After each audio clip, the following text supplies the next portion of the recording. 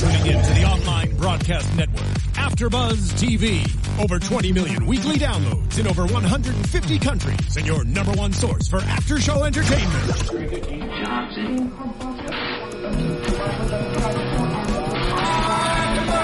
AfterBuzz TV, the destination for TV superfans, producing after-shows for over 300 of your favorite TV shows, interviewing celebrities and showrunners, and bringing you behind-the-scenes exclusives. All thanks to E! Entertainment's Maria Menounos, producer Kevin Undergaro, and internet leader Akamai. Now, let the buzz begin! What is this? I don't know. Whatever it is, it sounds lovely. I love it. Welcome to the Hannibal AfterBuzz After Show. Yeah. We are back. Hannibal Season 3. It happened. It finally came. It It's finally like Christmas came. morning. It's here, and we're going live here. Christmas morning. If Mom and Dad cook some really awful stuff for Christmas. Yes, very much so. We are live. We are streaming live. Thank you for all of us who are watching live and all of you guys who are in the chat room right now. For the East Coast feed, because unfortunately here on the West Coast we haven't aired yet. But no one cares if they're listening to this on a podcast. Welcome to the Hannibal AfterBuzz After Show. I'm joined Joe Braswell. I'm joined as always by my man Joe Sanfilippo. Nice to be here with you guys. How are you, Joe? Every day's Christmas, man. Last time I saw you, you were wearing a yellow blouse. That's not the last time you saw it. Last time we discussed this show, I was wearing a yellow blouse. Yes. All right. It was lovely. I want you to be happy. Okay. You look really nice. I also have pretty. You were pretty. A pretty princess. I also have to his right Pretty and to my left the lovely Pretty Julia face, Carey. Hello. I'm happy to be back. I'm positively giddy that Hannibal's here. I am positively giddy as well. Positively giddy. We do That's not his have positively giddy face. Have you never seen it? no. We do not have Nando Velasquez, who will not be joining us this season, but he misses you all and says hello to all the Fanimals out there who love him, as we all do. We will have Dua Casey, who some of you may know from our Basement Motel after show, who will be joining us in this seat for the season to get some more estrogen in the room. Because, And some more smart people. We could use more of that. Definitely. She's a sharp lady, that Dua Casey. Dua Casey's great. But we are here. I mean, we waited so long. Today is the day, June 4th, Hannibal Day. I mean, I'm so excited. Holiday. It should be a national holiday. June 4th, Hannibal Hannibal Day. Lots of stuff sort of leading up to this, and lots of business to sort of maybe take care of, and sort of leading up to this, including just like all the real sort of groundswell of anticipation on the internet and beyond for the show. I mean, it's really, really, people are really excited about it, and right now, as we speak, Hannibal premiere is trending. Trending on Twitter real time. So, congratulations for that, because we're excited about that. We had a crazy, crazy episode, a wonderful episode, I thought, that I really can't wait to talk about. But before we get to that, I want to talk about, your thoughts on coming into season 3. I mean, Joe, we talked about sort of where we left off in season 2. We all had a bunch of predictions. Who's going to live? Who's going to die? It appears that mostly everyone is alive. But I mean, what are your thoughts for this season before we get into the season? I do believe last season I anticipated that we would see a lot of European beautifulness. Obviously, it wasn't like a groundbreaking prediction, but right. And they're in Florence, which is a lovely city, and love the glam shots of El Duomo and the Florentine shops, and right. Just I think this season, it seems to me that they've already set the table really beautifully for poor Bedelia. There's like this this battered wife. Well, is she poor Bedelia? Yes, she's trapped. We'll get into that in a second. Yeah. We'll get into that. But anyway, I think it's going to be interesting. It's going to be an interesting season, obviously, and I love that there's a confidence right now. It doesn't look like they're nervous about anything. So there's the way that they shot this first episode. It's complex. It's rich. It's beautiful. It's visually arresting. I mean, it's very just like me. That's what everybody says about Braswell. Complex, rich, beautiful, visually arresting. All right. Go ahead. But I thought it was terrific. I thought it was a great episode and a great start. So I'm really interested to see how the season shakes out. I mean, before talk about your anticipation of the season and sort of what and your impression of what we saw so far. Well, obviously, I couldn't wait for this to begin. I have been waiting with bated breath since season 2 ended with that amazing finale that they had. I love that they didn't even really touch those people back in America, Will Graham and Jack and Alana. We still don't really know, do we? So I kind of like that they were really focused just on Hannibal and Bedelia. I missed the gorgeousness of this show. Nothing on television is as beautiful as this show is. I'm a firm believer in this. And you know what? It's a good old-fashioned mind F. I'm glad that's back. Yeah. I missed that. Yeah. I missed the twisties and the turnies and poor Bedelia. Poor Bedelia. Who? God, Well, no more hashtag poor Will. No. Hashtag poor Bedelia now. I think he's going to torment her all season long as she eats her oysters and her Marcella. All right. Well, so let's get into this. So we had. Well, what were your impressions, Joe Braswell? I like everyone. I read a lot. I watched season 2 again. I watched the finale again, and it was as wonderful as I remembered it. I did a lot of internet reading. Read a lot of Brian Fuller interviews and cast sort of interviews and whatnot. And I don't know, man. I was really really excited. And Brian didn't mention a lot. What's great about this interview he did in Variety, he talked a lot about how he's not opposed to sort of giving spoilers, because he kind of talked to us a little bit and talked to a lot of people about sort of what the beats are of the season and what we're to look forward to. And people were sort of saying like, man, he just lets it fly with spoilers. But he said something I thought was amazing. He said, so, it's really, he doesn't look at it that way. You can tell someone that you're going to eat an apple pie, but I'm serving apple pie, but you don't know what that apple pie is until you actually dig into it and how delicious it is and what it is and everything else. So the point that I'm making, the long-winded point that I'm making, is I kind of knew a lot of the beats that we're going into, but I was very, very excited. Like Brian did say, first episode, we're not going to see Will, we're not going to see anybody, and so I'm like, how's that going to work? And it happened, and I loved it. And I don't know. He's kind of the master of anticipation, which is very similar to, I feel like, what you just described, what Hannibal is doing in the flashbacks to Gideon. Yes, exactly. It's all about the anticipation. It's all about the build-up. I think, the episode itself was wonderful. I think that just the construction of the episode was written by Brian and Steve, the co-creator, Brian and his partner Steve. The construction of the episode, I thought, was really fantastic. I mean, it really it did a lot in terms of telling us where we are now. It sort of tell us where we are now in the present, maybe setting the stage of where this may go. This is a whole different sort of Hannibal. We're used to seeing the procedural sort of, Hannibal, the whole cat and mouse game. This is Hannibal basically doing whatever the hell he wants to do, pretty much out in the world being, crazy Hannibal. But also they're able to do a lot with these flashbacks. I love how after every break they give us these cool flashbacks to let us know, to inform, not only let us know what happened in the past, but inform what's happening now. That is a really interesting, fantastic way to tell the story. Well, it was interesting. They didn't dumb it down at all. You could not watch this episode casually. If you were kind of like watching while you were on Facebook or cruising through your phone, there's no way you would have any idea what is happening, because it was not. They didn't say 6 months ago or 3 years ago or both. They didn't give you any idea when those flashbacks were happening. They just happened, and if you weren't paying attention, you get confused as hell. So I think it's interesting that because for a show that has made such good use of Twitter, such good use of social media to kind of keep its fans, to keep everybody interested, to kind of go, you know what, you can't do that shit while you're watching this show. That's just the way it goes. Right. We're not going to put a show together that's going to make it easy for you to be tweeting and checking Facebook. You better be watching, because we're not going to dumb it down for you. Well, Right. the dialogue that they have is it's just like thick and cerebral and lyrical and just makes you think, so you can't. It's so multi-layered. Every single line, there's something behind it and something behind that and probably something behind that. So, I love it. But And maybe you even something behind that. Maybe. Possibly. But you really have to dial in and focus, and you just get drawn in.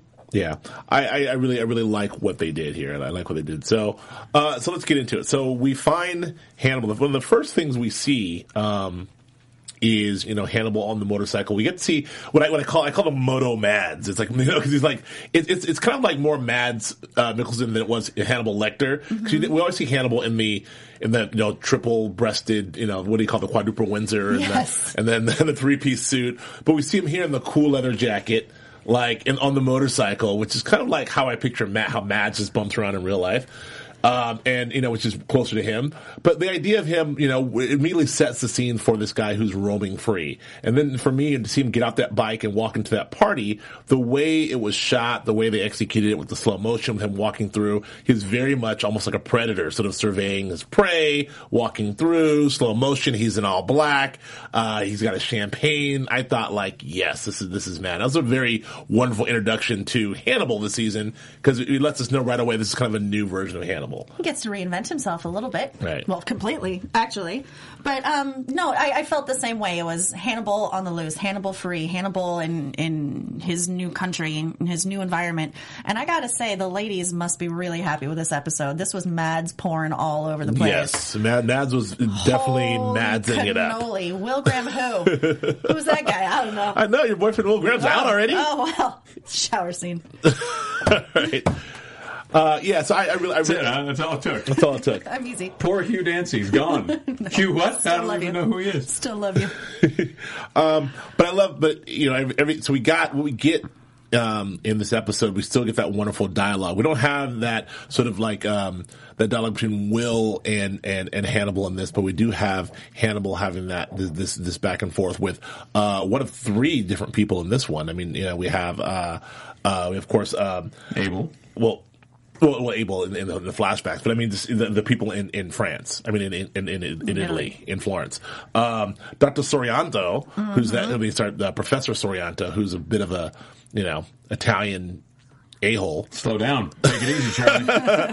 But that initial conversation we had earlier, we talked about.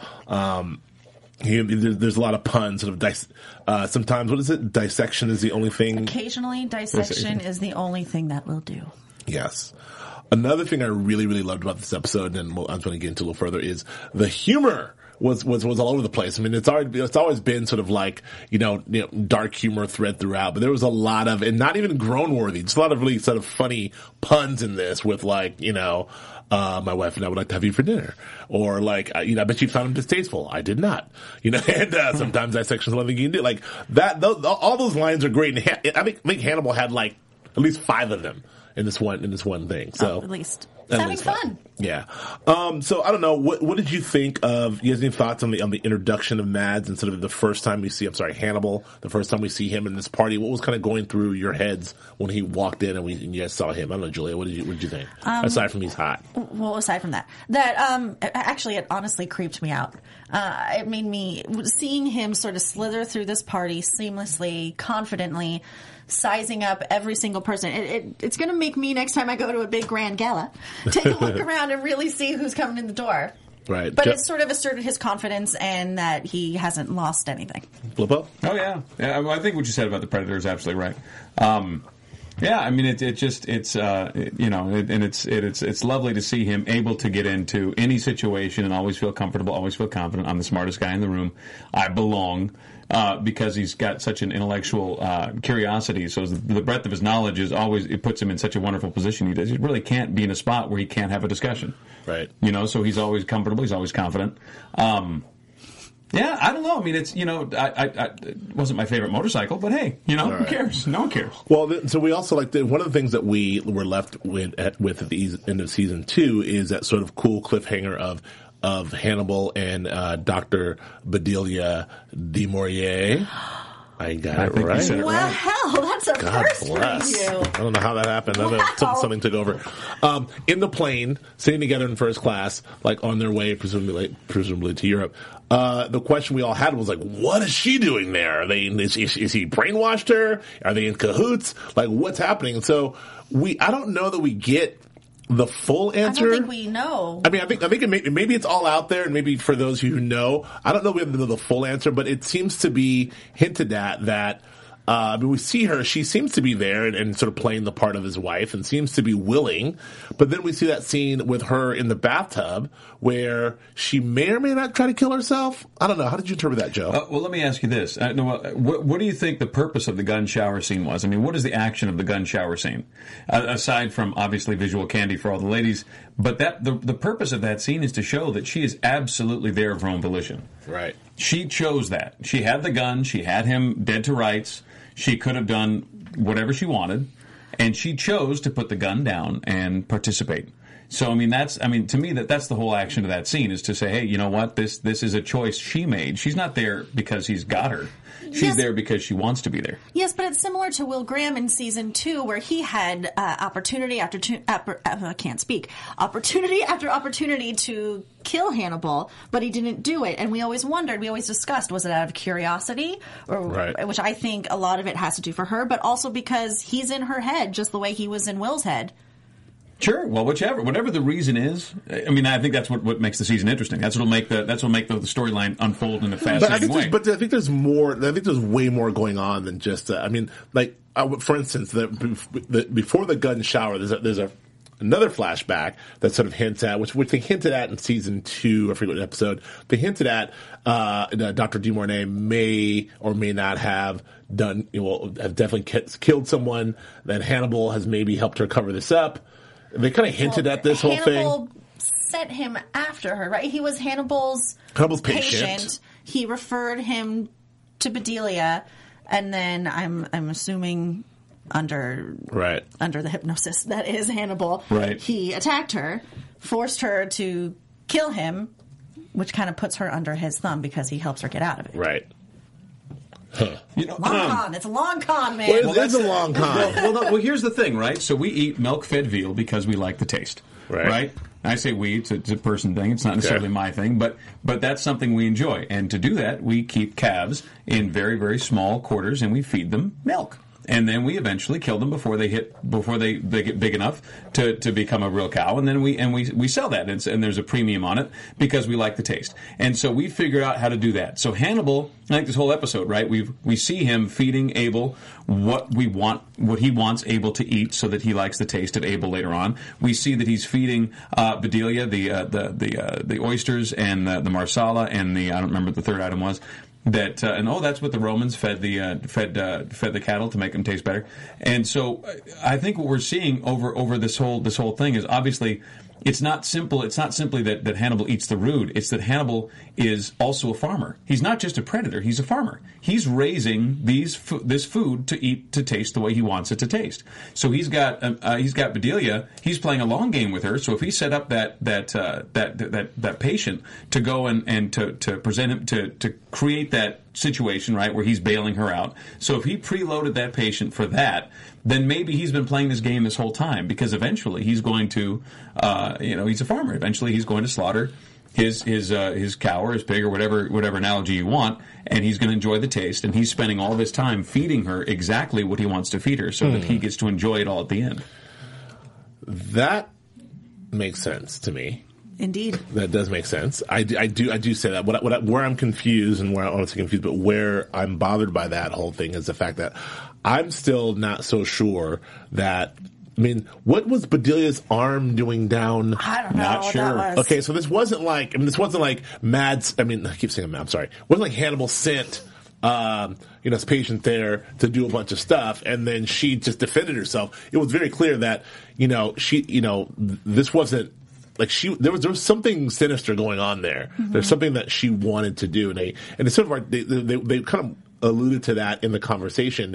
And please forgive us. I mean, we actually just watched the episode live about, I don't know, obviously with you on the East Coast. So our notes are not quite fully formed. We're still trying to figure this out. As you know, we don't have the luxury of sort of going back and like we usually do and taking some time and really, not getting everything right. But I think in that moment, like, there was an exchange that sort of said there was no real defensive wounds, and like he came to get her, but she did some stuff to him, right? Like, am I wrong about this? No, I don't. How did you? Did you? What your interpretation of what happened there? Well, it wasn't her blood, right? We said that, but whatever went on, I think it's the hand down the throat. What was that? I think at this point it's intentionally vague. So I would imagine that we'll get to revisit that at some point in later episodes, and we'll have that explained. So I mean, conjecture at this point is kind of interesting. So I guess, but the point that I'm making to your point is, I think Bedelia is complicit in more ways than just sort of being manipulated. Absolutely, and I think that she's complicit in the way in that she has some kookiness of her own going on. She's definitely super curious in about Hannibal, and it seems to be she seems to be there on a pretense of wanting to observe right, and that's kind of the whole thing. Well, there's sort of a professional curiosity there. Maybe there's obviously some sort of sexual attraction going on there, and there's obviously some sort of sinister, maybe mentor thing, 'cause she's got some of that killer stuff going on. Well, I think what he said to Abel informs the whole thing, right? Because Abel's talking about cannibalism, and he's talking about that's a natural state of man. It goes back to blah blah blah. And he said, "You're assuming that we're equals. This is not cannibalism. We are not equals." Right. That's great and line. So but keep in mind, he's keeping Abel alive. He's having dinner with him every night. He's feeding him himself. He's feeding him the snails, which are derivative because the snails have been fed on Abel's arm that was marinated in a red wine sauce. I mean, this is such farmer stuff. This is not just predatory. This is farmer. This is I'm growing it and I'm chopping it down. Right. And so what's interesting to me is that he doesn't just want to eat Abel. What is part of the fun for him, obviously, is he's eating and he's enjoying the fact that Abel's eating himself and knows eventually he's going to die, which is better than the snails who don't know they're going to die, right? Sure. They have no idea. So the same thing, I mean, obviously we want to take that to the next level with Bedelia, right? If he's playing that game with her, it's going to be longer, it's going to be more sinister, and it's going to be more complex because that's a better palette. For him, that's a more complex palette. Right. Go ahead, Julia. Well, she knows all these things and she still doesn't leave. Yeah, well, this Ultimate is not snail, huh? We're spending a lot of time on this, but this is worth unpacking. I think. Well, it's worth unpacking because I think that it's really important to figure out why Bedelia is there. That was our question. That was our big gasping cliffhanger moment of last season when we saw her on the plane. It was oh, she's there too. So what does this mean? So now, what does this mean? I mean, it's either A, she's completely in league with Hannibal. B, she's there sort of partially against her will, but not, or she's there trying to do some sort of sting or something. I don't know what she's doing, or I don't know. I mean, there was a moment when she was on that I guess subway or train station when she looked straight into the camera, she didn't go anywhere. She didn't go anywhere, but she definitely made her face known. If people are looking for them, right, then it's known that she's alive and where she is. Yeah, I think she's chickening out. I think she's kind of. I think the meal with the she went and she was like, "Okay, I'm down for this." Thought she could do it, but did she go because she's afraid of Hannibal and she thinks that Hannibal has the goods on her, so she has to go with him because she's afraid of him? I mean, obviously that's what that scene with the gun was. Well, do you think it's possible that she kind of got lured into thinking that she has that she's in control when she's not? Obviously, she's not. Do you think that maybe he lured her into thinking no, you're my equal. We're not. You're a partner in this. You're in control. You've got some control in this, and then as they're in Florence for a little bit longer, she realizes I am absolutely not in control. That's what it seems like, and she's chickening out. Hence, she wants to call in reinforcements. When we first see her, she's taking that bath. I mean, we see her in a moment with in a kind of very hot scene with her very sexy back. She's bringing sexy back. All right, baby got. All right. Anyway, you want me to break it down? I don't know. I just doing baby got back. No, don't do She's that. bringing sexy back. That was dance. That was broke. No, what happened there? No, Stop. people are watching. Not anymore. People. Not anymore. No, but there was she had that moment with the dress and the thing, and all those Hannibal sort of undoing her dress, and then she is very much sort of a willing participant, and Hannibal's checking her out. Then she gets in the bathtub, and then she tries to drown herself, right?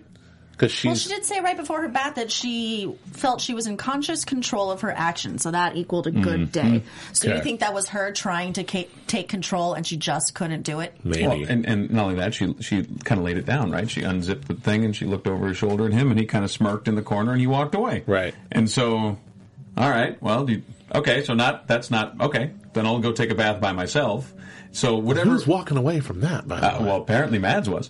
So, but it was, They're all idiots. whatever Shout out to little Gillian bit Anderson. of control that she thought she had, I think he was kind of like letting her know step by step, you don't actually have any. Yeah. And then the oysters, God, the oysters. Okay, so Look good, though. so we got Boy, past those that. look good. I just want to get into all these Bedelia things. So we got past the bathtub thing, and then we next see her.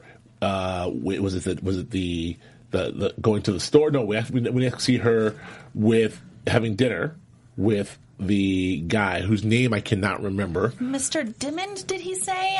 I'm not quite sure. I'm so sorry. Joe? I'm going to go with Dimon because that's what I had. The TA who got his head bashed in. Right.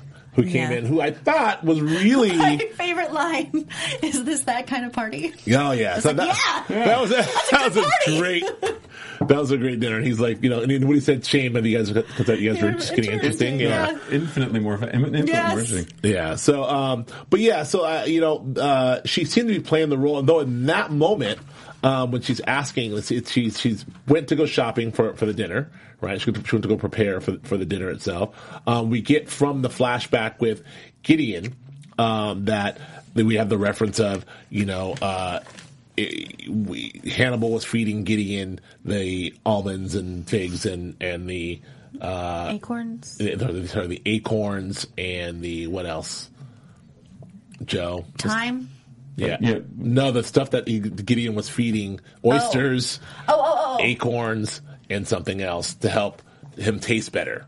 And Gideon asked Hannibal, like, "Oh, well, why are you feeding us all this stuff? Why are you feeding me all this stuff? Is it to make me taste better to myself and to you?" And that was that. Mm-hmm. But the point is that's exactly what was on the menu for the TA guy, who we can't remember his name. Yes. Oh. Did you catch that? I don't think I did. Okay, so at the dinner... Gotcha.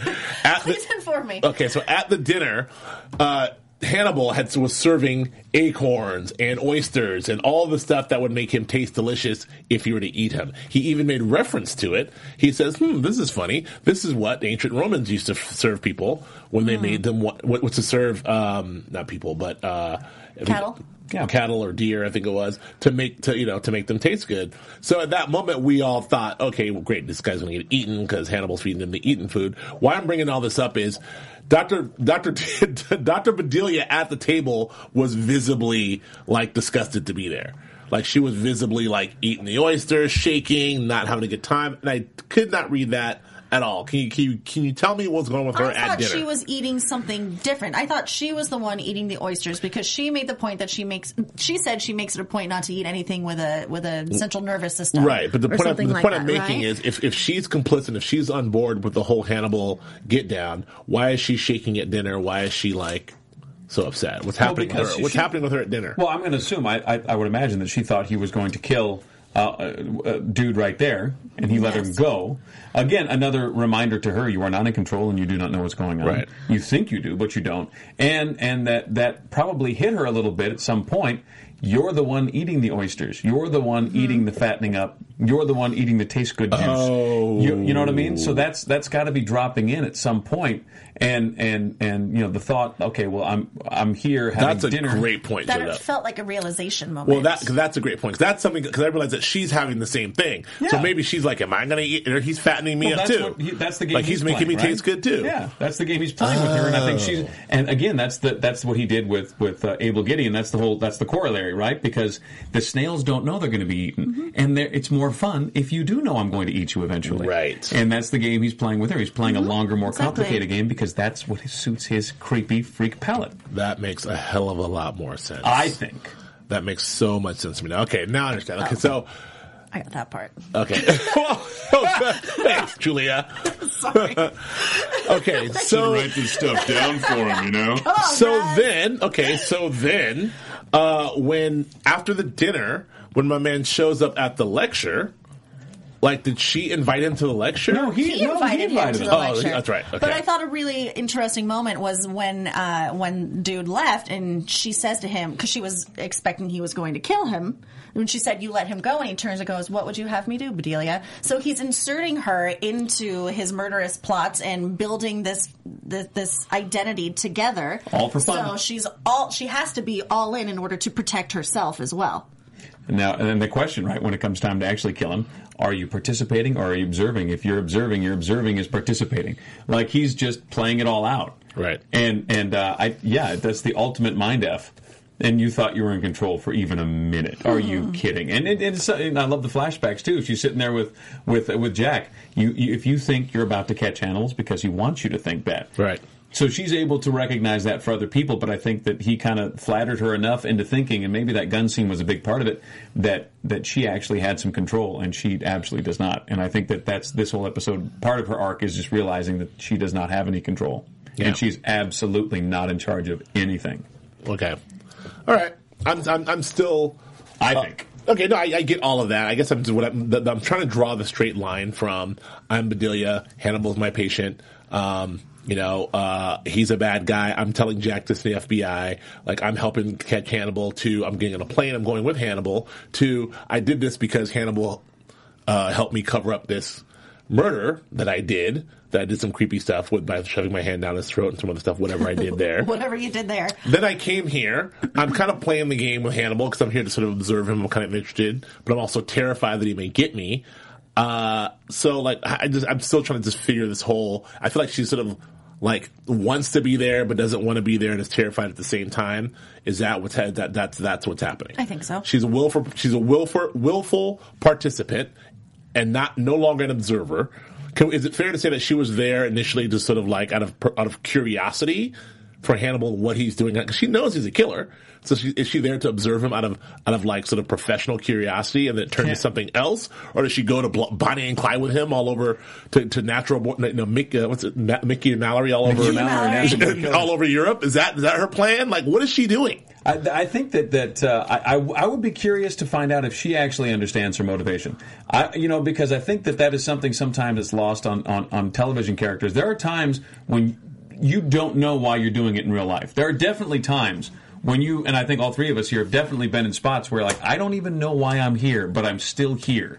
And I think that's an interesting thing that TV doesn't do much to explore because it's complicated and it gets weird. Okay. But I think that may be some of what's going on. I mean, he played her out for so long as she's the doctor, he's the patient, right? So you got to think about all those hours that she thinks that she's acting as a therapist and he's acting as a patient, when in reality he's acting as a farmer and a hunter and she's acting as cattle. Right. And she thinks she's playing this game, but he's playing this game. And so the question is, at some point, at this point, is she starting to realize that she's been manipulated this whole time, that she's been played this whole time? They're not equals. They were never going to be equals. And maybe that flashback is the only opportunity that she had really to get out of it. When she had the gun on him, that was the only moment of illusion of control that she ever had, and that's gone now. Well, early on, there seemed to be some, like, they had that interesting conversation early on where she's like, sort of like, you're not going to, what are you doing? Like, what are you doing here? The exchange that we talked about where you said it's really getting deep, Fuller's getting deep. Right, their initial, no ethical concerns, aesthetics. Yeah, it's like unpack that initial conversation because, Hannibal's vibe there was like, basically it's like, it was like, hold on. It was basically she was saying like, hey man, what's your plan here in Europe? What are we doing here? Like, you going to kill some people? What are you doing? And he's like, I've hardly killed anybody. So you killed what's his name? Well, yeah, but I helped. He's an old man. I helped him along. And what do you want from me? It wasn't fun. It wasn't for sport. I did it to facilitate this position that we needed me to get. Let me ask you a question. Do you think that it's possible that is the bait that she's been chasing with him this whole time? This ethical versus aesthetic. This idea of is ethics a real thing? Is this whole thing? Has this been the bait that he's been dangling for her? Has this been the lure that you can have a real discussion with a psychopath over months?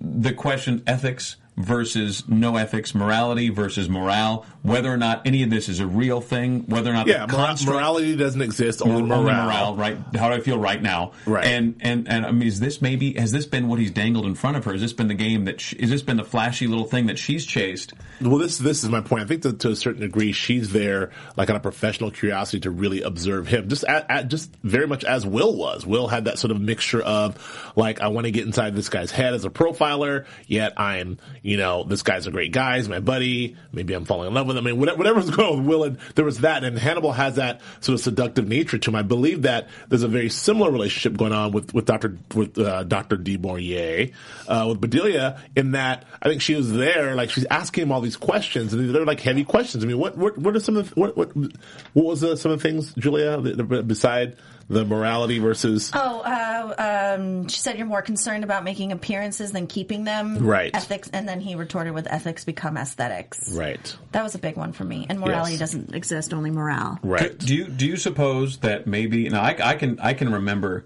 And the college was a long time ago, but I can remember staying up till 4 and 5 in the morning having political discussions with guys whose politics I hated, but because they were informed enough and interesting enough, the conversations, I remember them to this day because they were fun. You were intellectually engaged. So do you think maybe that's the bait that he's dangled in front of her, the intellectual debate of ethics with someone as intelligent and as absolutely amoral as Hannibal is just too delicious, too tasty a treat for her to pass up. And maybe that's been what she's been chasing. Maybe she's just so intellectually curious and remember, can you imagine how boring it must be to be a therapist over time? Hear the same crap over and over again. I don't want to beg my wife anymore.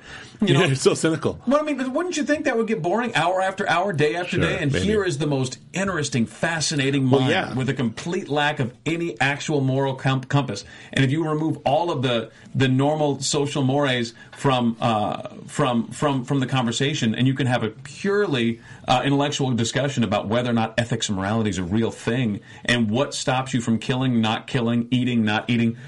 Maybe that's what he dangled in front of her. Maybe that's why she's flown with him to Europe, and maybe that's been when we look at them in Paris, she seems to have a complete different demeanor than she does deep into Florence. She seemed to be having a grand old time, dancing the night away, waltzing, champagne, sort of helping him out, taking Dr. Salient or whatever his name was out of the mix. So maybe it was enticing, yes, at first, but now that they're deep in it and everything is compromised, that it's the reality of her own mortality is setting in. Discussion with the Devil's Fun. And how deep she's gotten in. I think it sort of took her by surprise. Little talking with the Devil's Fun, and interesting when he's playing the fiddle and it's all fun, but then when it comes time to pay for the conversation, it's not nearly as much fun. Yeah, I agree. Okay. Well, I want to, aside from that, I want to just dip over to just the other Hannibal's doings in there. I mean, his whole, something that he's assumed this identity of, Professor Fell. He had that wonderful confrontation with Dr. Solianto. Soliant? Yeah, I don't know. Soylent Green. Dude. People. Greasy professor, dude. Yeah, he had that wonderful confrontation with Dr. Sorianto, who is, like I said, a real, smug guy. Like, I think not. And then Hannibal turns around and does, of course, the perfect sort of medieval Italian, we monologue. We assume. He turns around and goes, actually, I'm going to go ahead and assume that it was perfect. Let's drop because didn't they applaud? They did. Okay, they all applauded. Okay, and then he gets in his face again. He's like, well, let's see you do a lecture extemporaneously, in front of the blah blah blah. And so he goes and he does that. He sings for his supper. Another pun, another great pun. So punny. And so, he did that. It is extempore from my mother's wit. It was, all that was to me was Hannibal at his, I loved all of that stuff. I love seeing all that stuff.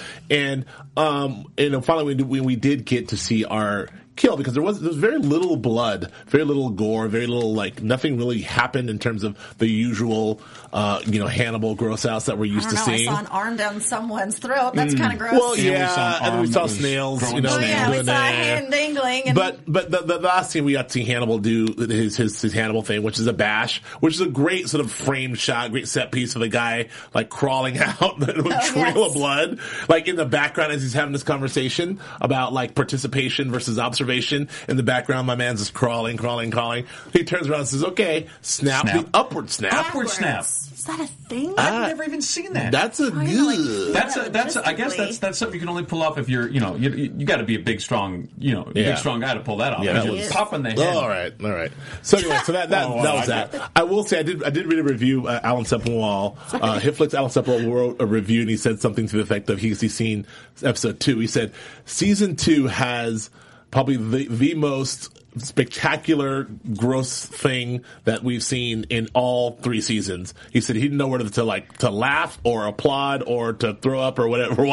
But so I'm very excited. So season 3. No, episode 2 of season 3. Oh, okay. So my point is, nothing happened yet, but get ready for tomorrow. Get ready for next week. I got to tell you, I had forgotten how absolutely grotesque this show is. Nothing happened, buddy. No, it did. We watched him eat a liver. No. We watched him grow snails on an arm. No, we watched him cook a liver. This shows, this is, I get the thing. The aesthetics they've set up that I know that. That's what I was going to say. It's so beautifully shot. It's so gorgeous. It's so absolutely rich and visually stimulating that when the gore is slipped in, it works. If it wasn't shot so beautifully, I don't think some of these gore shots would work. But more specifically, I mean, you're absolutely right. More specifically, in this episode, my point is there's very little gore. And you're already cringing, like a liver in a pan. You're like, oh, the show, it's so crazy. There's a liver in the pan.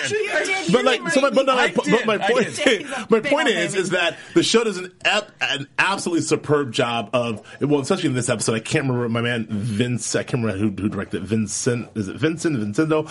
The use of close-ups, of extreme close-ups, and the use of extreme slow motion, whether it's drops of blood or drops of water, or the just pan sizzling, extreme close-ups, and extreme slow motion are amazingly visually stimulating. And what it does, because we know the language that sort of Brian Fuller and David Slade set up early on, we know the language of Hannibal. When we see these things in absolute slow motion and absolute close-ups, we just start grossing out. And I'm like, hey man, it's just a liver in a pan. Relax. He's just chopping some parsley. Slow down. But, nothing's happened. When the gross stuff happens next week, you'll see, then you can start to gross out. It's dude liver. It's not.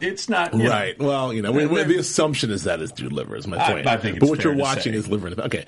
But anyway, I think just visually. Rare. He cut it rare, too. Yeah. It was a rare liver. The show, yes, it was. The show's continued in its visual. I think it's just visually absolutely stunning. I feel like literally set piece after set piece, I know, shot after shot, beautiful. Everything is it's beautifully done. Like I said, that last set piece from crawling out, the giant these giant halls, and then obviously Florence is fantastic, but just these interiors, the close-ups, they did a lot of the surreal stuff. I thought the use of flashbacks, we talked about that, whether it's in color or whatever, or in black and white. I thought it was just really sort of a nice, antipasto, if you will. I don't know. It's a nice warm-up, kids. No, but it's a very nice sort of it gets us right back, me right back into Hannibal mode. Yes. And it wasn't like a bunch of hack, stab, but it was just sort of get us right back into the tone and where we needed to be. And I'm very, very excited about that. And I've missed that feeling. I missed it for many, many months. Because we are live, have to get out. Well, we haven't talked about the lecture. Should we briefly discuss the lecture please, and the Judas? Go. Because this was Hannibal. And the shot, the wonderful shot of the Lucifer and the devil wings. That was so cool. That was gorgeous. 30 seconds, go. This is my favorite thing in the show. This is, to me, Hannibal at his finest. He's giving a lecture in front of hundreds of people, and he's managing to make sure that Bedelia knows that I know that you went to the train station, put your mug in front of that camera, and sat there to be seen. She's talking about Judas, and he's talking about the 7th level, and Dante's 7th level is reserved for traitors and betrayer, because that was, as far as the Florentines were concerned, one of the worst things you could do was to be a traitor, to be a betrayer. He brings up Pietro della Vigna, and he brings up Judas. Judas hung himself, obviously, right after he takes his 30 pieces of silver? I don't know. I don't remember how many pieces of silver. I think it's 30. He hangs himself in shame, right? That's the traitor's death. And so that when he brings all that up, and then he puts his hand right on her shoulder, and then he's able to continue this lecture, totally pull it off. She runs out, and then he's glad-handing. And it's like, my God, to be able to handle that many things at once, the smartest guy in the room, and that was, I think, Hannibal at his finest. I enjoyed that very much. Very good. And, said. Well said, Justin. Here. That was Rob the Bunny. Let's do some predictions and get out of here, and we'll make this official. And now, your AfterBuzz TV Julia Carely. I was just so involved. I didn't really think ahead. I obviously think that her mug on the subway camera is going to tip off the FBI. We're going to see who lived, who died, and sort of find out the fate of our boy Will and Alana. And I think Bedelia has it in her. I do. I think she's going to join the dark side a little bit. Yes. I think she's chickening out. Right now, she's calling in the cavalry, but I think that her hand is too close to the flame. I think she's gonna. Is this your prediction, Joe? This is my prediction. I think she's gonna bring them in with her face at the train station, and they're gonna be dumb enough to go okay, and then she's going to absolutely flip on them again. I think we're all on the same boat here. I think that Bedelia is like closer to Hannibal than she is to Jack in terms of how where she is in the spectrum of good and bad. I think that she is now she's not only complicit, she's a part of this whole thing. I think she kind of likes it too. I think she likes it too. When she said it at the end. So I think that we saw Hannibal sort of fold that little cool Michelangelo note, and I'm assuming that's going to Will. I assume that's going to Will Graham in some capacity. So we'll see how that happens. I can't wait to see Will and the gang, though. I really can't wait to see them. And that's it. We will do shout-outs next week. My internet went down, so I couldn't even reference any of my crappy notes in the first damn place. But thank you guys for watching us live. Thank you for listening to us right now on iTunes and YouTube. We will do this 12 more times at least. This year, for the next 12 weeks. Do a KCOB this next week. Joe Flippo, where can the kids find you? You can find me on the Twitters at Joe Flippo, JoeFlipo. Julia? Twitter and Instagram with my name, Julia Carely, JuliaCarley. Twitter, Instagram, and Periscope. Y'all at Joe K. Braswell, thank you so much for watching. Thank you so much for listening, and we will see you next week. Woo! From executive producers Maria Menounos, Kevin Undergaro, Phil Svitek, and the entire AfterBuzz TV staff, we would like to thank you for listening to the AfterBuzz TV network. To watch or listen to other after shows and post comments or questions, be sure to visit AfterBuzzTV.com. I'm Sir Richard Wentworth, and this has been a presentation of AfterBuzz TV. Buzz you later. The views expressed herein are those of the hosts only and do not necessarily reflect the views of AfterBuzz TV or its owners or principals.